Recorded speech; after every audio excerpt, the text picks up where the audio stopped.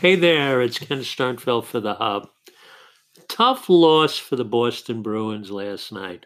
Here it is. If you're not even a hockey fan, the seventh game of any championship sport is just a special night. But if you're a Boston Bruin fan, and people in our family and our household are, we're Islander fans at heart, but there's a feeling of the Boston Bruins that goes back to my father-in-law, Bernie, who was a tremendous supporter of the Boston Bruins. So in his legacy and in his memory, we follow that team, second to our love for the Islanders and our love for hockey, really. And last night's game was a great exhibition of really what that seventh game is about. If you don't follow hockey, we're not going to bore you with the details, but the St. Louis Blues, for the first time in their history, 49 years, were able to hoist the Stanley Cup. And it's kind of the agony of defeat and the thrill of victory. I'm reminding myself how old I am with Wide World of Sports, where it would go, the thrill of victory, the agony of defeat, and you had this guy falling off the ski slope. But, that seventh game environment, and in any sport is kind of, the high and the low of what it is to get to that pinnacle in your sport, or in your career, and just either go over that level and get the exhilaration of hoisting the Stanley Cup, of winning that final game, or the other ones is the despair of losing it. That getting so close and putting so much into it. The seventh game in any sport or in life is that moment when it's the defining moment. They're going to remember that for the rest of their life, the winners, and those losers are going to remember they're not losers, but those people who didn't get to that final victory lap, they're going to remember how close it was, how much effort and time they put into it. So, the seventh game, the excitement of life, you got to get to a point where you have to make that decision. Are you going to get to the finish line? In anything in life, are you going to finish that exam? Are you going to finish your course? The students now are getting to the finish line by doing their exams. They've graduated. Now they have to take their licensing exams. And they're getting to that finish line. It's the seventh game. It's that Stanley Cup, that NBA championship, that World Series. It's where you're going to define your accomplishment. So talking to students, talking to anyone, the stress of working so hard to get where you need to be. But I got to tell you something. There were no losers last night. So the stress and strain of having to win, it wears on you. And you don't have to win. I didn't pass my NAPLEX exam the first time. Does that mean that I'm not, didn't get my license? I did. You can get to that seventh game and not win it, and then come back the next year and win it again, or win it another time. You're a winner if you bring your A game.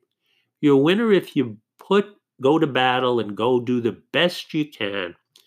So there are a lot of students right now anxious. I see them, I talk to them, I work with them. There are a lot of people in life who are anxious, job changes, looking for new opportunities. Life is anxiety. Sometimes you need a human Xanax.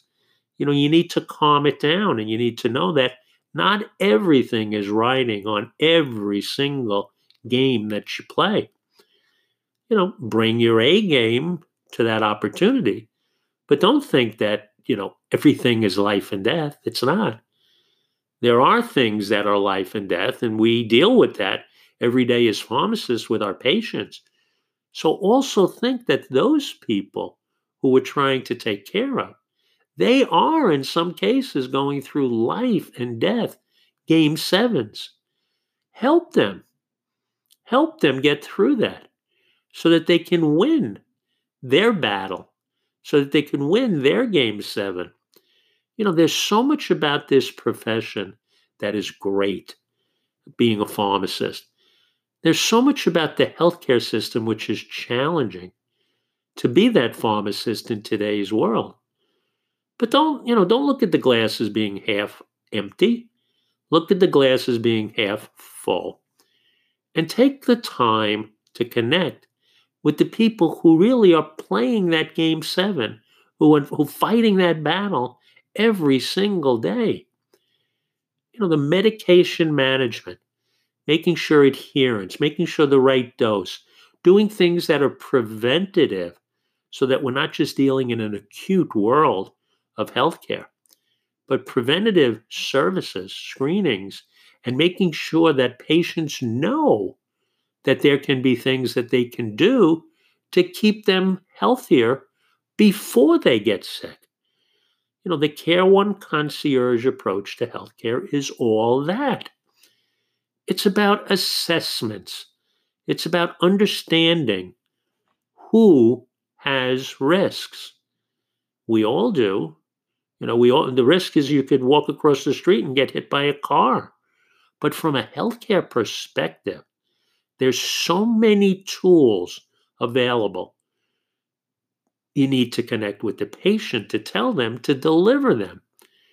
Wouldn't it be more impactful in healthcare if you were the hub, you were the person, the individual, the care provider who delivered those assessments, who delivered those screenings, who delivered the benefit of taking the time to look at the big picture, the 360-degree picture, even the 365-day a year picture every day. What's that patient going through? What is his or her life like? That's perhaps part of this reason why they are challenged in their healthcare, scenario.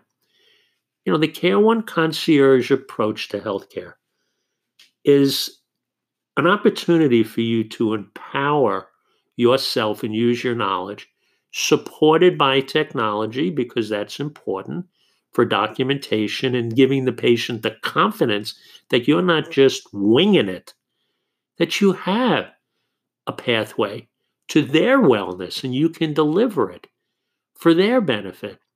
That's what we have created with the tremendous support of a global risk management wellness company called Care One.